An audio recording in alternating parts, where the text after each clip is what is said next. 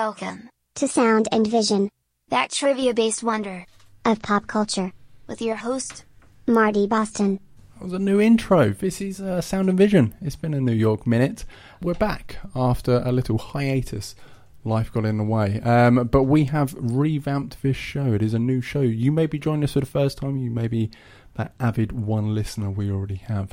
But the show slightly changed. However, before we get into that, I'm going to introduce my guest this week, which is once again the infamous film director Luke Martin. Say hi, Luke. Hi, Luke. How are you? Not bad. How are you doing? Yeah, I'm very well, thank you. Thanks for having me on again. It's amazing. I always like you coming on my show. You know your films, which is always nice. Don't get me wrong, most of my guests do, but there are a few which kind of just glide through, whereas you, I can go in depth with conversation, which is nice. Oh, you put me under pressure now. I'm probably going to have an absolute nightmare. Balls it up. Yeah, indeed. Forget all of the trivia and knowledge and quotes. Lighting, sound editing, who? Exactly, yeah. But the theme for this week, the way that the show works, so the theme this week is your day-to-day work, essentially. Hollywood has done something fascinating in the sake that they've made something mundane somehow interesting. And we're going to dabble in a few films with regards to that. Now, the way that the show works from this point on is as followed. Both myself and Luke have chosen 2 films. I will give you 3 bits of trivia. Then a bespoke bit of music. We'll play for about 40 seconds to a minute. Then after that, we'll come back. We'll reveal what the film is, discuss it for a bit. Then Luke will have his go, and we'll do this twice over each. That's the basic plot. You can also join in at home, etc, etc, etc. So before we do though, day-to-day work, as I said, can be rather mundane, usual 9 to 5, depending on whatever you're doing, builder, office work, etc, doctor. And somehow Hollywood does it by making it funny or serious or dramatic. It's a fantastic concept to be able to make interesting, don't you think? Yeah, certainly. And like you say, there are certain genres that Hollywood or the film industry leans towards to depict those stories, and it's usually comedy, either romantic comedy or dark, black comedy. Every now and then you might get a psychological thriller, someone in a mundane job that they're bored out of their mind and they're leaning towards something like a Vice to get their kicks. Like American Psycho, that's another good one. That kind of thing, yeah. Which again is a black comedy, but with, loony elements. But it's. I mean, we go to see films, don't we, to kind of entertain us? Yeah, exactly, a bit of escapism. So if they're going to depict something as mundane as 9 to 5. They like to put a little twist on it. Yeah, which makes sense, obviously. But it's good. I enjoy it. And my 2 choices I thoroughly enjoy as films. One I only saw recently and was completely blown away by the 180, which happens in it, but we'll go into detail about that a little bit later. I'm going to move on to my trivia. One of the promotions for this film invited people in certain cities to watch and participate in a bashing of office equipment. There was also an internet campaign that linked to a website where people could expose their bad bosses. That's trivia 1. Trivia 2. In one memorable scene, Michael Bolton laments having the same name as the singer, calling him a no-talent arse clown. In 2015, the real Michael Bolton appeared in a Funny or Die video in which he was digitally inserted into several scenes from the movie, replacing his namesake character. He repeated the lines verbatim, with one exception: he called himself an extremely talented arse clown. And finally, trivia 3, the iconic red stapler used by Milton was created for the film by the prop department. They needed a bright enough colour to be seen on film and chose red. After the film was released, Swingline began to receive requests from customers for red staplers. Having stopped offering several years before, they made the decision to start offering the colour once more. Now, just off the back of that, Luke actually doesn't know what mine is. Do you have any inclination? The only one I can think of, and I haven't seen it, am I allowed to say it? No, just in case. But you I have a film in mind. I think this might be. I'm wondering, can I ask if the certain actor or actress is in this? Yes, you can. And will you say yes or no? Yes. Is Jennifer Aniston in this? She is in it. Okay, yes, I know. You know this film? Yeah. Fantastic. Okay, well, we'll be back after this.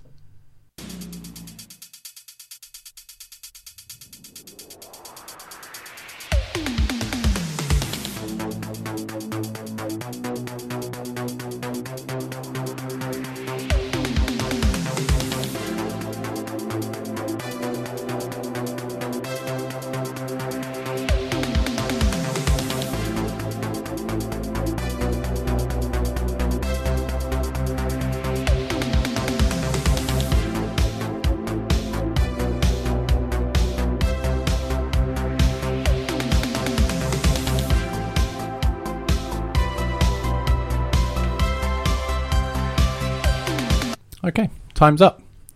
Luke, what was your guess? Horrible Bosses. I think I'm wrong, though. It's not Horrible Bosses, no. It's actually, we're going back a little bit further, back in time to the year 99. So she's midway through her Friends limelight. It's actually for the film called Office Space. Okay, no, which I haven't seen it. Is a fantastically funny film. Completely went under the radar in cinema and then gained a cult following on VHS. That's how old school it is. Right. And the basic premise is that there is a man who works in an office job, hates his job. It's mundane, doesn't like it, it's not enjoyable. And he goes to a hypnotherapist. And this hypnotherapist puts him under, and before, the whole 1, 2, 3, you're back in the room and that lot, says that you're zen, you're calm, you no longer care about those certain issues which you have, etc., etc.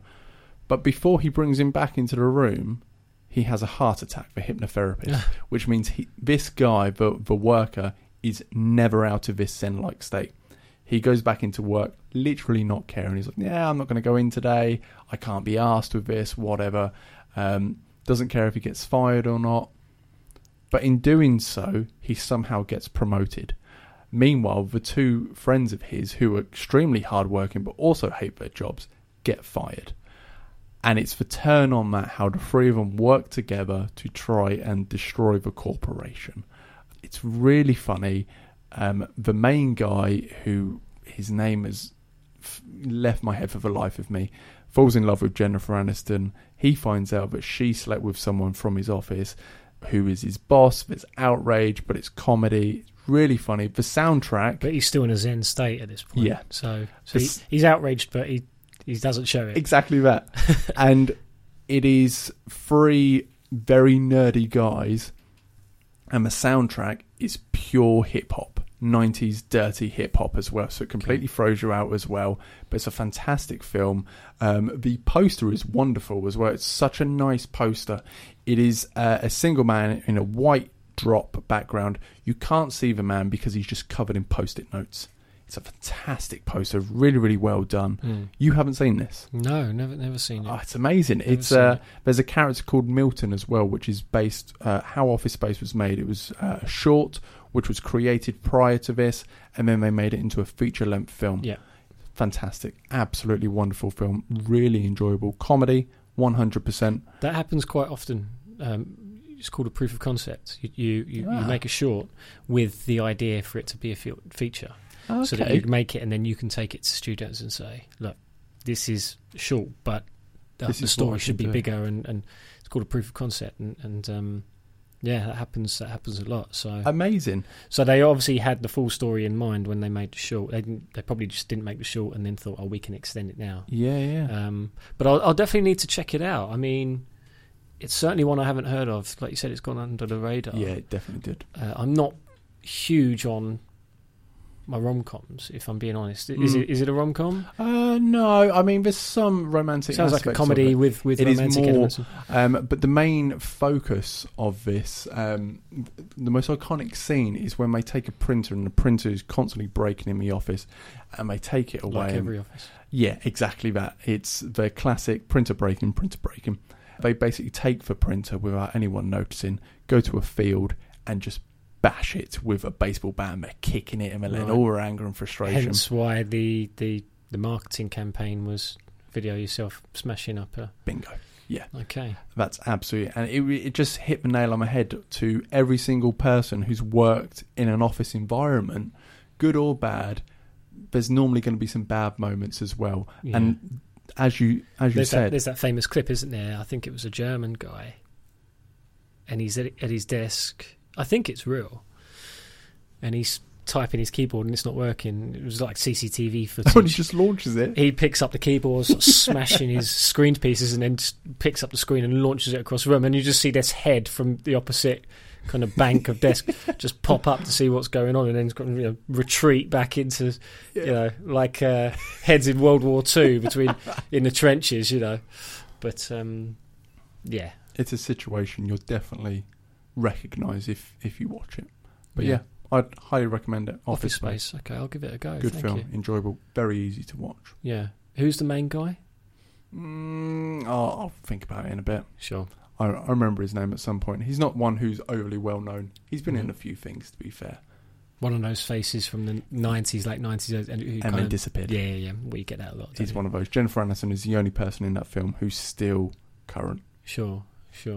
Like you say, it was around the time. Well, I mean, she was in Friends from mid-90s up to then. Up to 2004. Yeah, but she'd made a name for herself by then. So I would expect some other names to be in it. But like you say, she probably wasn't at the level. Yeah, she was definitely a bit part in this. Right, and I imagine it was a medium budget film, and they probably fairly couldn't afford. low budget. And then Nothing wrong with that, though. No, I know plenty of nothing films whereby the cast is either not well known or the budget's small.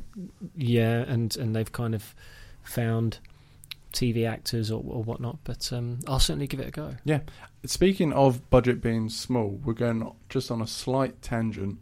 But The Joker's coming out recently. Looks amazing. Extremely small budget as well, which means that it's going to make all the money anyway. I mean, it's got like people saying Oscar nods potentially. I think I watched that trailer and I thought there's going to be some Oscars here, mainly for Joaquin Phoenix's performance. You could tell straight away this guy's in line, and we know Joaquin Phoenix.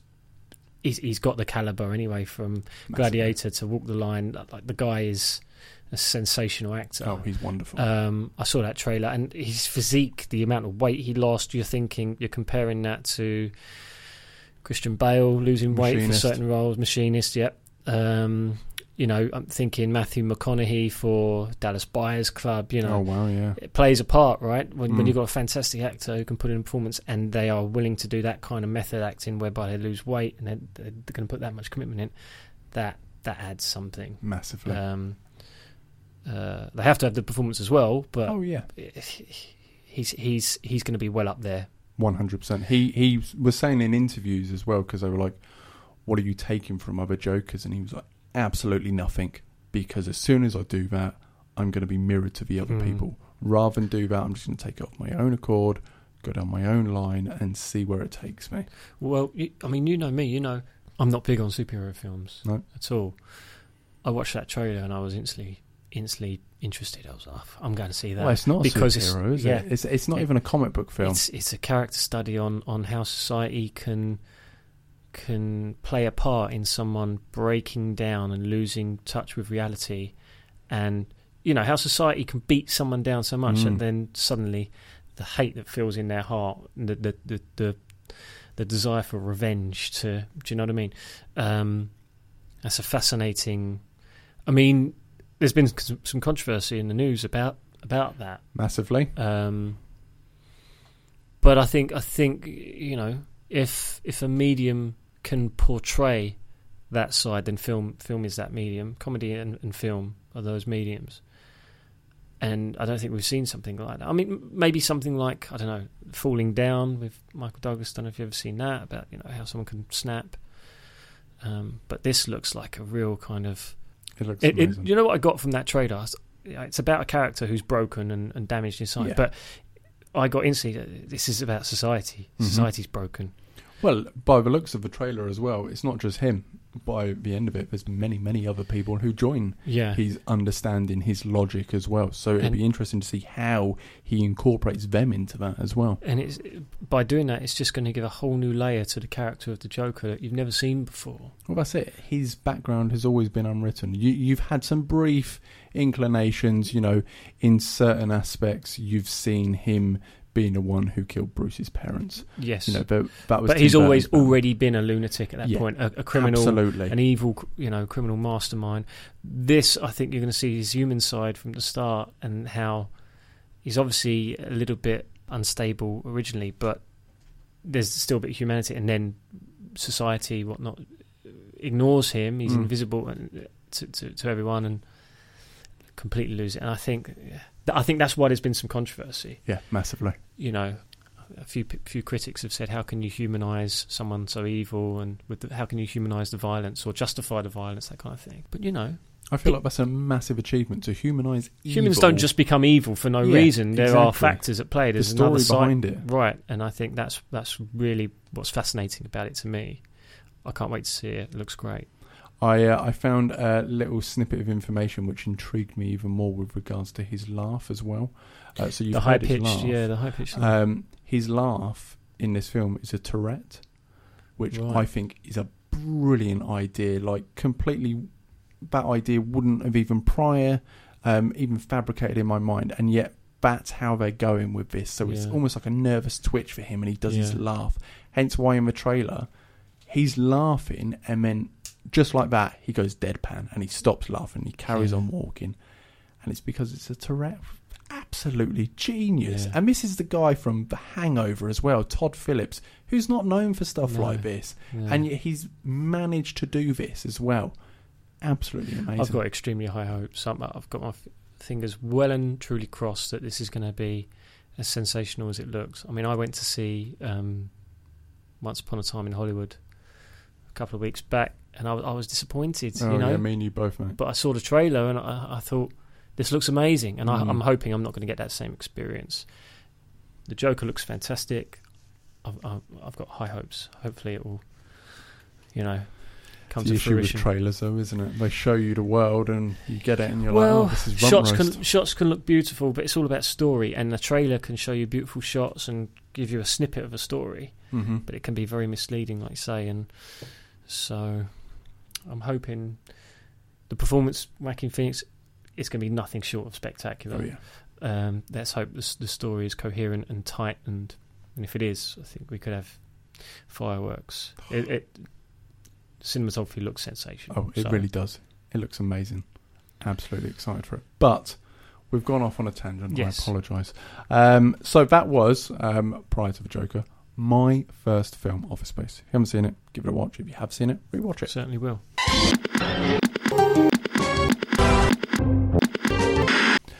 What is your trivia? Okay. So, Scott, I'm going to butcher his name here. So, Scott Neustadter, who was one of this film's screenwriters, based this romantic comedy on his own experiences with a girl, and he estimates that 75% of the film actually happened to him. Wow. Trivia 2, in the original screenplay, the lead female character was depicted as having cropped blonde hair to construct her more seasonal-like persona. So a couple of clues there. Blonde hair and seasonal-like persona should give, Oh, that's nice. Anyone who likes puzzles, they might be able to figure this out. And then this clue, Trivia 3, should really help here. So Zooey Deschanel and Joseph Gordon-Levitt, who appear in this particular film, had also appeared alongside each other in Manic Together in 2001. Oh, I haven't seen that. I haven't actually seen that either. But, so they'd obviously worked together before. And I think that lends well, because in this particular film that we're talking about, their chemistry is fantastic. Oh, they work so well. Yeah. Such a cute couple. Yes, most definitely. Fantastic. Okay, we'll be back after this.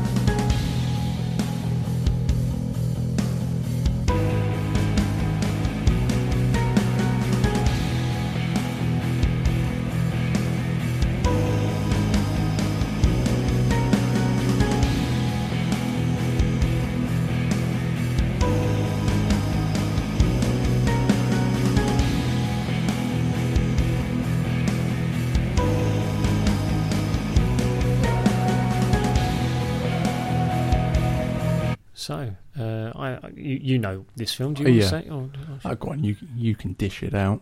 Well, I think it's quite obvious. This is 500 Days of Summer. A wonderful film. Yes. Can you give us the basic plot?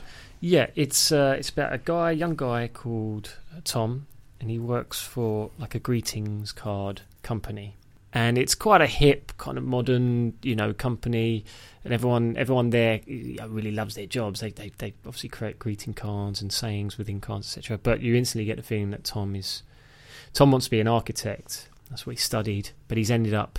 It's been a while since I've seen it, but I think initially he says it was supposed to be a stopgap, and he's kind of just ended up there. Yeah, and he hasn't had the catalyst or inclination to move and pursue his original dream.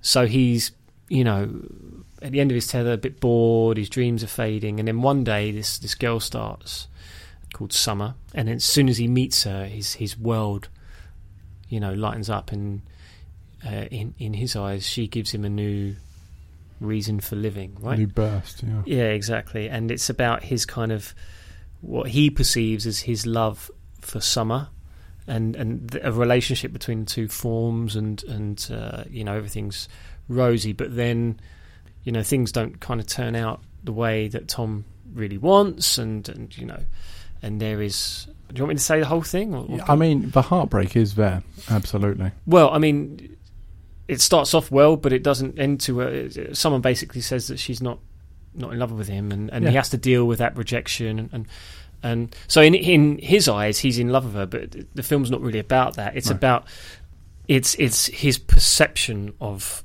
her, right? He doesn't really, he's not really in love with her. It's just what he sees her to be. Yeah, absolutely. He has he's a persona blinded. Of her. Yeah, he's in love with the idea of her, the dream of her, and I feel like that's key with this film. You could go into this film or see the poster or just a bit of a trailer and just assume that this is going to be a rom-com, but it's not. And that's why I said to you earlier, I'm not into rom-coms, but when I saw this is not a typical rom-com. It's deeper than that. Oh, so much so. He doesn't realise until the end that actually she's right. He wasn't really in love with her. It's just that her starting there gave him a new lease of life. It's kind of, I don't know. It's a very clever film.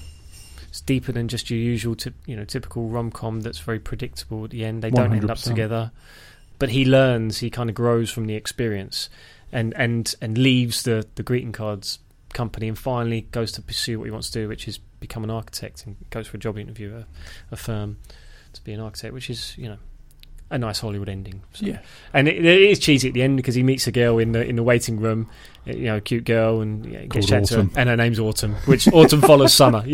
So a bit of a cheesy ending, but I'm a big fan of it. It's got some fantastically well-timed comedic moments. When he meets her and he's on cloud 9 and he's walking through the park, and then suddenly starts dancing, and all the randoms in the park, just general pedestrians and bystanders, start joining in with the dance. There's little clever moments like that. It reminds me of, have you ever seen the film Enchanted with Amy Adams?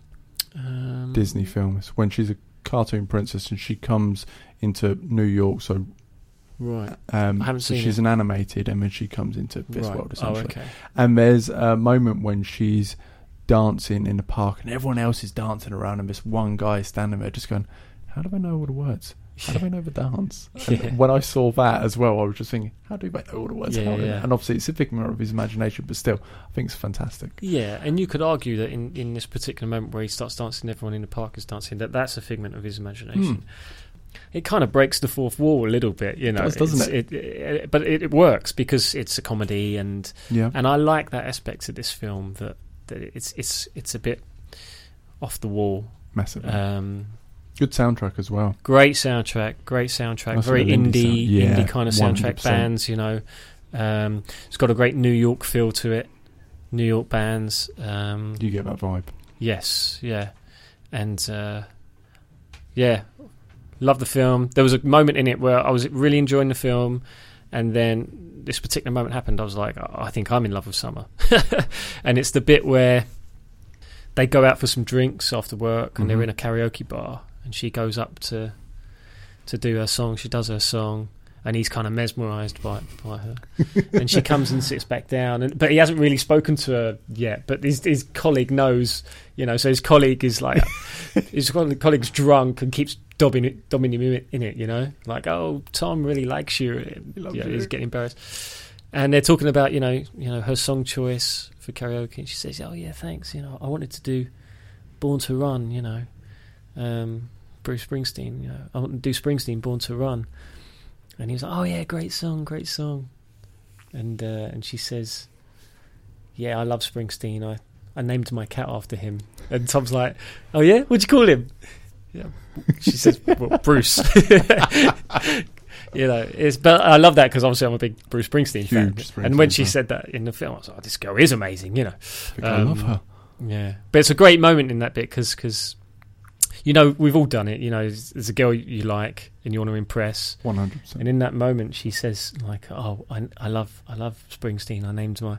Oh, no, she says, I love Springsteen. And Tom goes, oh, I love Springsteen too. He's great, isn't he? And she goes, yeah, I named my cat after him. And he's like, oh, what'd you call him?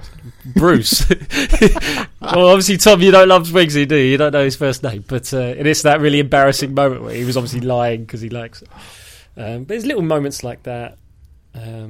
And we've all been there as a girl you like, and then massively, and then you think it's all going to be rosy, and it turns out maybe she doesn't feel the way that's.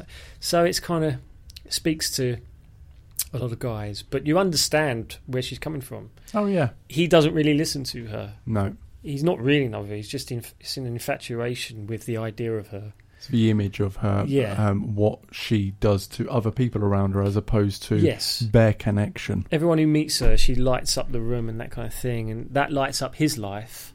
Yeah. He's only interested in his life being lit up. He's not really interested in her. Like a moth to a flame. Yeah, that kind of thing. So it's very clever. But it's a really enjoyable film.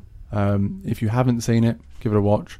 I haven't seen it in a while either, and I feel like I'm going to sit down and rewatch it because it is a good film. There's some low moments, but that's what happens when heartbreak happens in films. Yeah. But overall, it ends well, and they work well as a couple.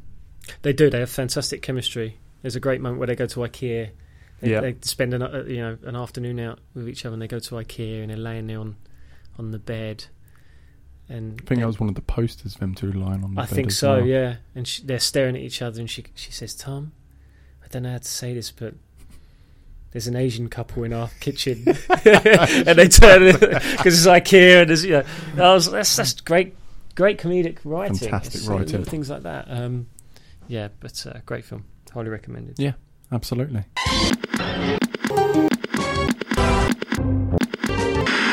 Okay, we're going to go on to my second film, Clue 1. Boots Riley was the lead vocalist for the hip-hop group The Coop. He made the album, which is the name of this film, in 2012, which he then used in the movie, meaning he effectively made the soundtrack 7 years before the film. Clue 2, Trivia 2. At one point, Detroit wears a pair of earrings with the phrases, "Bury the rag" and "Deep in your face." These are lyrics from The Lonesome Death of Hattie Carroll by Bob Dylan, which is a protest song about a poor African-American woman murdered by a wealthy white woman. And Clue 3, the name of the main character, Cassius Cash Green, is a reference to what motivates him for much of the movie, the pursuit of wealth. Do you have any inclination? Yes, I think I know what this is. Fantastic, because this was a complete 180 when I watched this film, which is fantastic. You go in expecting one thing and it ends completely different. And we will go into that after this.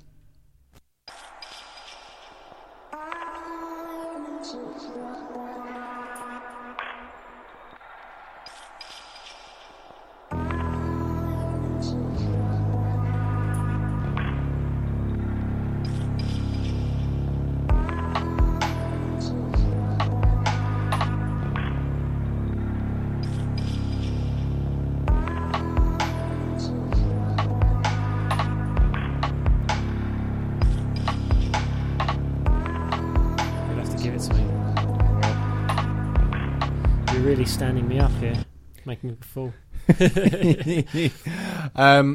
So, Luke's... I'm wrong again. I misheard when you said 2012. Yes, I thought the album. I thought it came out. The album came out 2005, but so. Do you have any idea now that you know that it came out? Well, my initial thought, and I'm not sure if my initial thought came out in 2012. It was around about then, but my initial thought was Pursuit of Happiness. Wonderful film. Great film. It's a little bit overdone in terms of it's a Hollywood movie and you get a little bit of that brutal moment in the subway toilet. Oh yeah, where he holds it. God, with his kid holding his ears. That is horrible. Yeah. I enjoyed that film. It was a good solid 8 out of 10 for me. Don't feel like it's one of those films I never need to watch again though. Yeah, I've seen it 2 or 3 times. Really? But and I know what you mean. Now I've seen it 3 times. I probably don't need to see it again. Will Smith is very good in it. I think Will Smith is a good actor. I wouldn't call him a great actor, and that's one of his best performances. I think I've seen him give. Yeah, because he really finally puts on a really good emotional performance. He can overdo it at times, Will Smith, with his emotion. Anyway, I saw just quickly whilst we're on Will Smith as well. There was a Radio 1 interview with Sophie Turner, and for whatever reason, it was unpopular opinion. So it was an unpopular opinion that people have. And Greg Davis was interviewing her, and his unpopular opinion was that Will Smith peaked at Fresh Prince of Bel-Air, which I was just like... I don't know about peaked at Fresh Prince of Bel-Air. I mean, that's harsh. He's acting in Fresh Prince. There's a particular episode when his dad basically comes back and abandons him again, and it's a really heartfelt scene right at the end, and you don't expect it from Fresh Prince because, it's very light-hearted and funny. And... when she said that, I looked back into it and I was like, actually, that scene alone, I don't think I've seen him act like that since. He goes down the action and serious and stuff like that, and he's wonderful. And it wasn't until Pursuit of Happiness when I saw that raw emotion again, when I was like, wow, that man actually can act really well, and he's not just the action comedy guy. He can do so much more as well. Sure. Anyway, no, so I was wrong with that. Obviously, you said 7 years, 2012, so it came out this year. Mm-hmm. Start of this year. Back end, could have been December last year. December last year, start of this year. No? When did The Intern come out? No, that's a couple of... Wasn't The Intern. All right, I'll give it to you. Go on. It's Sorry to Bother You. Oh, okay. Do you know what? I haven't seen that. Oh, my God. Are you aware of this film? I've heard of it, yes. Amazing concept. I, in many, many previous jobs, worked in a call centre. It's about a man who goes to work in a call centre job. African-American male, goes in there and he's calling up people. And at the start of it, what's fascinating about it is he's calling up these people, trying to sell them stuff. And each time he calls them, his desk collapses into the room in which the customer is in. So he's looking at them face to face whilst having a conversation with them. Right. So first guy he calls, he listens to him, he's like, oh, go away, putting it down. Second person, it's a woman having sex, and then he's awkwardly trying to look away whilst he's trying to sell this thing at the same time, and they put the phone down. And he keeps doing it over and over again. He's not getting any sales, and obviously he needs to because it's commission only. Danny Glover is sitting next to him and says, you're doing it all wrong. You are speaking to white people at this present point in time. And you are coming across as a black man. That's why it's not working. You need to stick on your white guy voice. And he's like, what? He goes then on the phone, and this voice from nowhere pops up, completely not his voice, very white guy. And he's like, hi, how are you today? Like, really, really into it and that a lot. And he's just sitting there and he's like, this is amazing. He then does it, and it's David Cross's voice as well. That's his white guy voice that comes across. So then he's on the phone, he starts making all these sales, and he's going up the ranks and that, and everyone thinks he's amazing. And he's just going up, and then he goes into like the mega league where they earn millions and millions per call and all that jazz. And then the film takes a complete 180 and turns sci-fi. And you don't expect it at all, because everything from the trailer, the music, what it looks like, it just looks like a funny comedy with a social commentary on the fact that, although we're all meant to be equal, you still have to sound like a typical white male in order to get high up in the world and all that jazz. And I was going in with the interpretation that was going to be it. Nope. takes complete 180, and you are in this sci-fi, twisted Frankenstein-like moment, and it's no longer about call centers. It's about people merging stuff with DNA, and you're like, where did we get to this? It's massively impressive. The ending is up there with some of the weirdest stuff I've ever seen. You didn't watch it on VHS, did you? And someone's accidentally taped over the final quarter, with Battlestar Galactica. Oh, that makes sense. Why is 7 of 9 in this?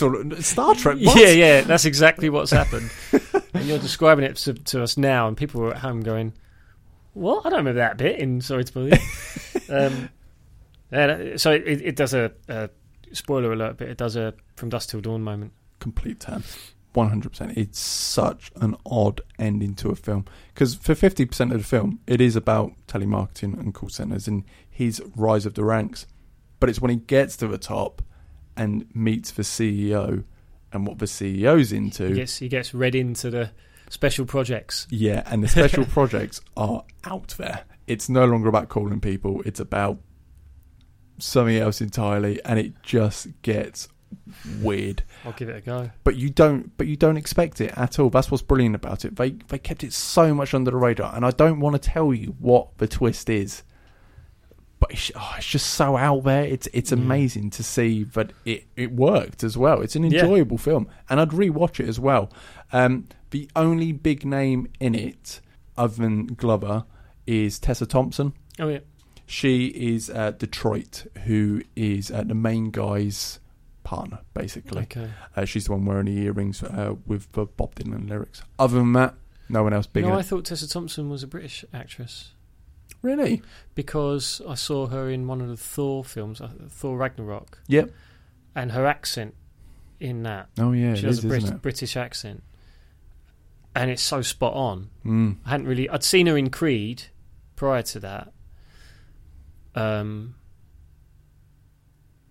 But then once I saw, it was the only other film I'd seen her in. Once I saw her in Thor Ragnarok, I was like, oh, she's a British actress and she's doing an American accent in Creed. Because I don't know what you think about it, but I didn't think Creed was that great. I haven't seen Creed. You're not a Rocky fan. But, no, but you're one of a small majority who didn't enjoy Creed then. I thought it was average, and I saw the second one. I thought the second one was poor.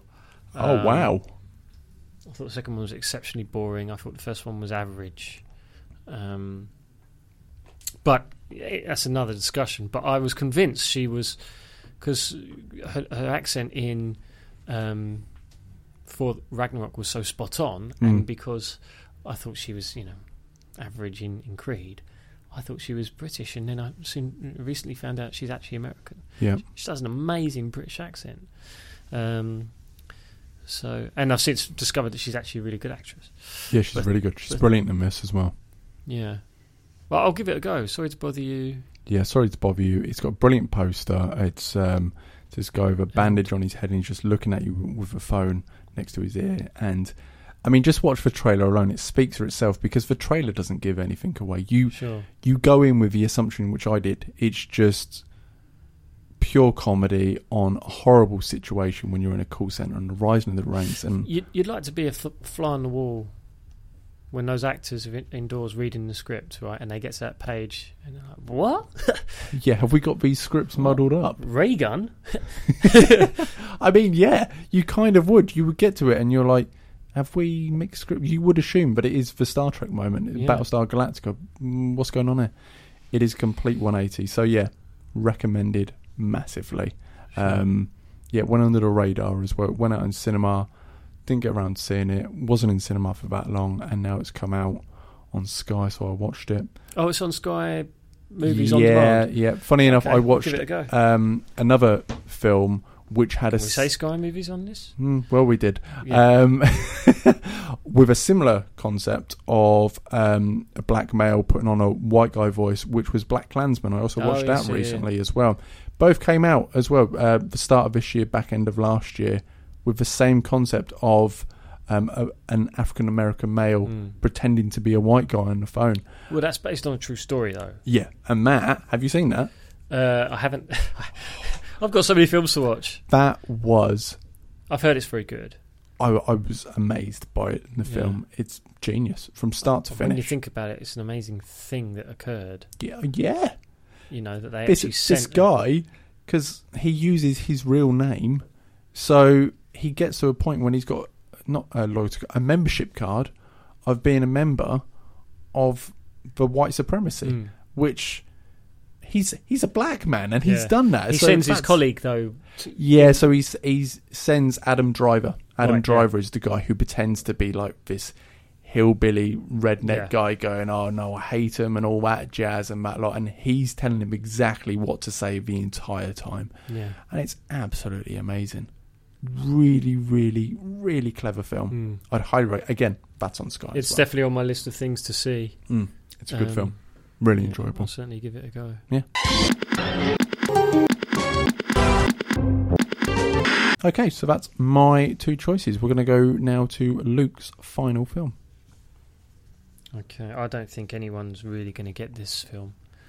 But it sounds so intriguing. And it's such a funny take. This one went under the radar. Yeah, on the mundane life as well. Again, for something which happens quite often, for what I've seen from a trailer of this film, it's a really good interpretation of it. We can talk about that later, certainly. But, okay, Trivia 1. So this film was shot in 18 days and was the directorial debut of George Huang, who was convinced to make this film by Robert Rodriguez. And as I understand it, George Huang was he was an assistant to a producer at the time, and Huang was very disillusioned and despondent with how the Hollywood industry was overlooking him, and he spoke to Robert Rodriguez, and Robert Rodriguez said, look, leave your job as your assistant, because he was being undermined, I was going to say an expletive there, something on, but he was undermined is better, by said producer, and he wasn't getting anywhere, wasn't working his way up, and he had ideas and they were getting overlooked.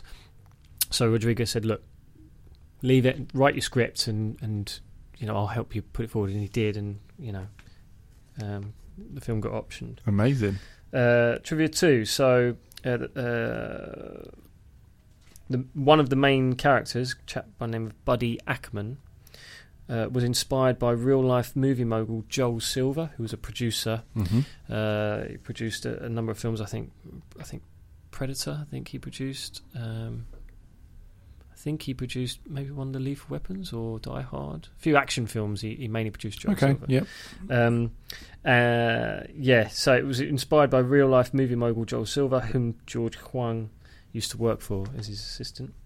And then Trivia 3, so Kevin Spacey, who stars as Buddy Ackman, playing a movie producer, and Benicio del Toro, who's in it, got a small part, also worked in The Usual Suspects a year later in 95. So Amazing. This film came out in 94, and it stars Kevin Spacey, a chap by the name of Frank Wally, who is the main guy, and another guy who was a 90s actor and has dissipated. His career kind of, you still see him pop up here and there. You'd recognise his face, but and like I say, Benicio del Toro is quite young, has a small part in it.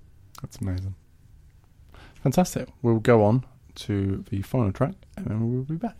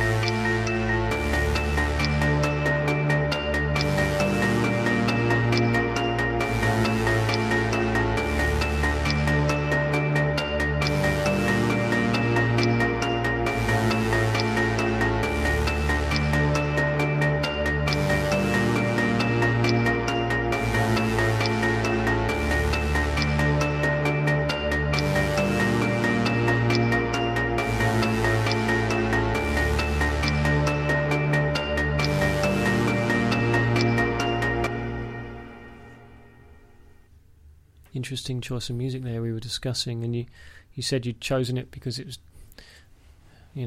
darker piece, and this film, it fits it. Yeah, I mean, this is a black comedy, this film, but it has some dark moments in it, and it's a 1994 film called Swimming with Sharks, which is not about a man swimming with sharks, which I'm disappointed about. The shark in question is the Hollywood movie producer, played by Kevin Spacey, and the person swimming with him is a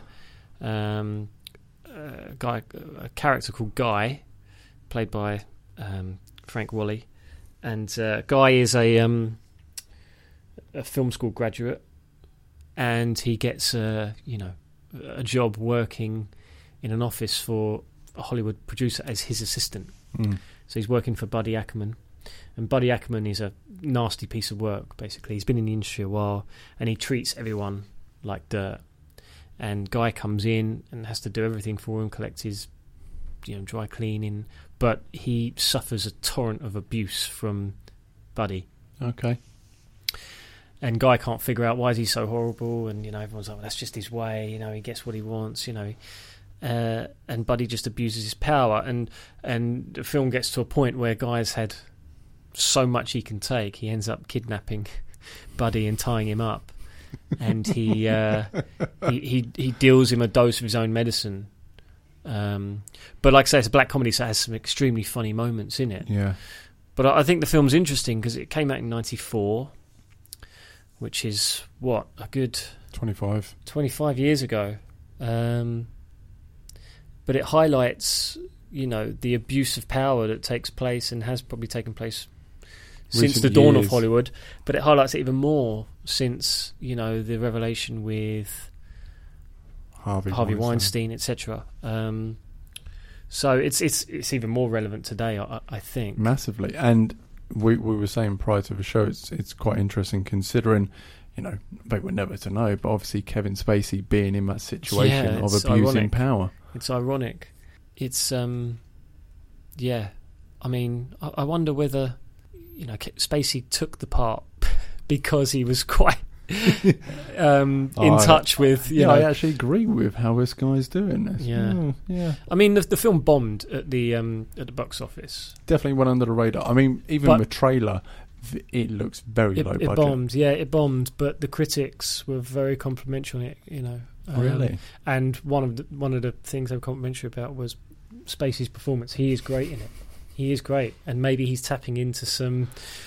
Just he was a standard life for us. It's like, hey, exactly. I'm this guy. Some personal experiences and some, amazing acting. Yeah. Oh, I'm acting, am I? Yeah. Oh. It's just my traits. So, I mean, he throws paper clips at a guy throughout the film. Calls him worthless. Wow. He tells one character they're going to end up as a shoe salesman. He's going to fire them, and they'll just end up as a shoe salesman, which is interesting. I think whether that was written in at the request of Kevin Spacey or whether it was ad-libbed, because apparently, a bit of trivia, that Kevin Spacey, before he became an actor, he was a shoe salesman. Was he? So, I don't think that's any coincidence that was a line that he says. But I think he flicks elastic bands at Guy, when he comes in. Total arse, then. He's horrible. He's horrible. And he gets his just desserts. But the ending is very interesting because Buddy, Spacey's character, basically says to him, look, I may have treated you like dirt, but there's a reason I did that. I had my fair share when I was starting off, and I've dealt it to you, and now you have the right to do it to someone else, and that's how this system works, He says you need me. You needed me to make you into what you are now so that you can move your way up. This is a dog-eat-dog industry, you were too soft. I've made you hardened. Now you're ready to. And the film ends with Guy becoming like Buddy and getting his own. He becomes like a producer and he gets his own assistant, and he's horrible to his assistant. Get my coffee. Doesn't like the coffee. I think he pours it, or pours it over him. That kind of thing. Oh wow! So it's a real insight into how movie producers, whatnot. They get this kind of power shift, and it goes to their head, and they treat people like filth. I'm curious to know. So, if he kidnaps Kevin Spacey, How can you then go back and be like, it's all right, we'll just carry on working, shall we? Know what? I haven't seen this in a number of years, but if memory serves, he ends up letting him go. He does like things like, and I'm sorry if I'm spoiling the film for people that haven't seen it and you haven't seen it, but he like, I think he puts paper clips, he gives his eyelids paper clips and his lips paper clips and then pours like lime juice on him, like really tortures it, Kevin Spacey. Wow. But does it over a certain amount of time that Spacey can say, look, yeah, I treated you badly, but you needed it, that kind of thing. And he brings Guy onto his side of understanding. His logic. So that he decides to let him go. And there's an agreement that, you know, if he lets him go, he'll let him get a promotion and move up the... And it's all so we can get rid of him. Yeah, and the film's all about various characters doing what they need to do to make them way up. Get to the top. Yeah. There's a female character, and it's kind of implied that she takes an interest in Guy, and she's really gorgeous, and Guy doesn't realise why, and then someone says, well, she wants to get close to Buddy, so she's using you to get close to that kind of thing. There's all other characters are all horrible in it, because it's dog eat dog. Yeah, of course. So it's an interesting piece, interesting film. And again, as you said, now it's even more relatable with regards to Hollywood and how it is. Yeah, exactly. It's so competitive, and yes, it's trying to be portrayed that more respect is being taken in the industry and blah blah. But really, certainly in Hollywood, if you want to make it, you have to kind of push everyone else out of the way. Yeah, and think of yourself. Brown knows a few people, and take a few hits. Yeah, or paper clips. Yeah. In this situation, but amazing. I mean, again, when you told me the basic plot, I'm genuinely intrigued by it. The trailer, even more so. So it is something definitely on my to-do list.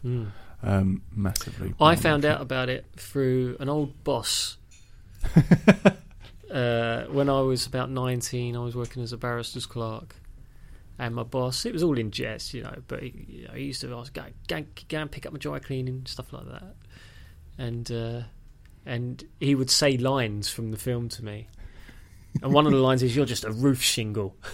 A roof shingle? Yeah. Which I was like, what's a roof shingle? At the time, I didn't know what a roof shingle was, and a roof shingle was just a tile, those tiles. Yeah. And I can't remember exactly what he meant, but it was just like every other shingle, you're just unimportant.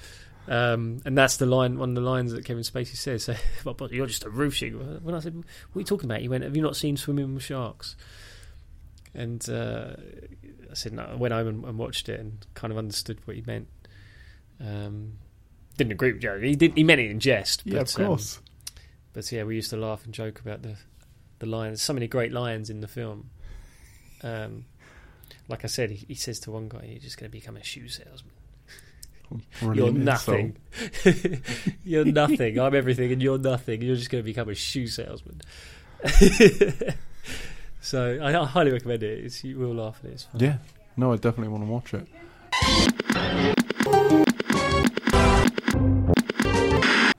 Okay, so that is the end of this week's show. Next week we'll be back with another theme, another guest. But until then, Luke, thank you very much for joining me once more. Very enjoyable to have you on the show again. We'll have you again Thanks for having me. soon. But until then, have a week.